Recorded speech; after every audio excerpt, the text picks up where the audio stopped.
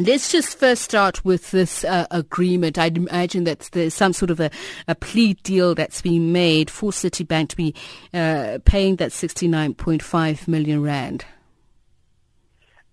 Yes, we have reached an agreement with Citibank, and we have to emphasize that this is, as you explained it, some kind of a plea agreement, which was a pragmatic way of encouraging early settlement, as well as getting more witnesses on our side.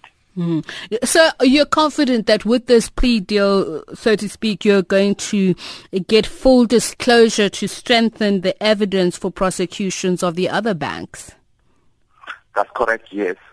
You must understand that this is a highly complex investigation and prosecution. So, we would like banks to settle as soon as possible, and Citibank was one of the first to come to us and cooperated fully. And that does strengthen our case against the others. And you're certain that they're a major enough player in this cartel scandal that you will get all the information you require to nail, as it were, the other players? That's correct, yes. We've assessed what they gave us. We think it's very valuable. I suppose the rest, I think, will be then discovered at the hearing. And you say that this is less than the 10% in terms of the profit made by Citibank as a result of this. Yes, it's a very favorable fine for them. I have to admit it's far less than 10%. But as I say, these are decisions that we do make from time to time during prosecutions. And are there any other concessions or agreements that come with this? The main agreement is that they will fully cooperate with the Competition Commission. They will provide us with evidence, and most importantly, they will testify as our witnesses. So there's nothing beyond that? No, nothing beyond that. How would you then deal with criticism? And I know just in terms of other, scandals relating to cartel behavior in the past, that those who've been given some sort of a concession, that they get away with it, so to speak. How would you be dealing with that kind of criticism? Or do you think it's invalid? Well, they are paying a fine. They are not getting away with it. But admittedly, it's not as high as it could have been. And there are very valid reasons for that. And in the justice system, this happens all the time. In the criminal courts, you do have a possibility of turning a state witness and assist. And we've always said that cartels are not dissimilar to white collar crime.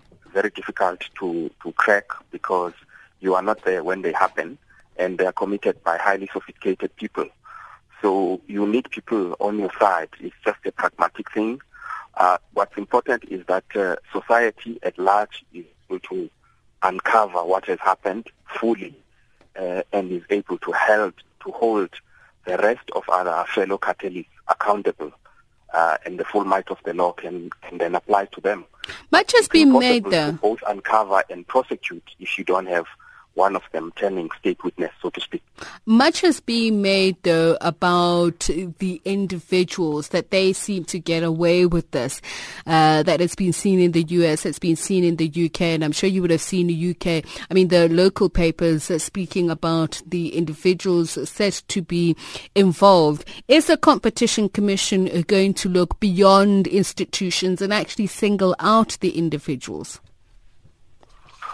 Well, this is, of course, a very important issue for people. As it currently stands, the Commission can only prosecute firms. That is the law. It cannot prosecute individuals.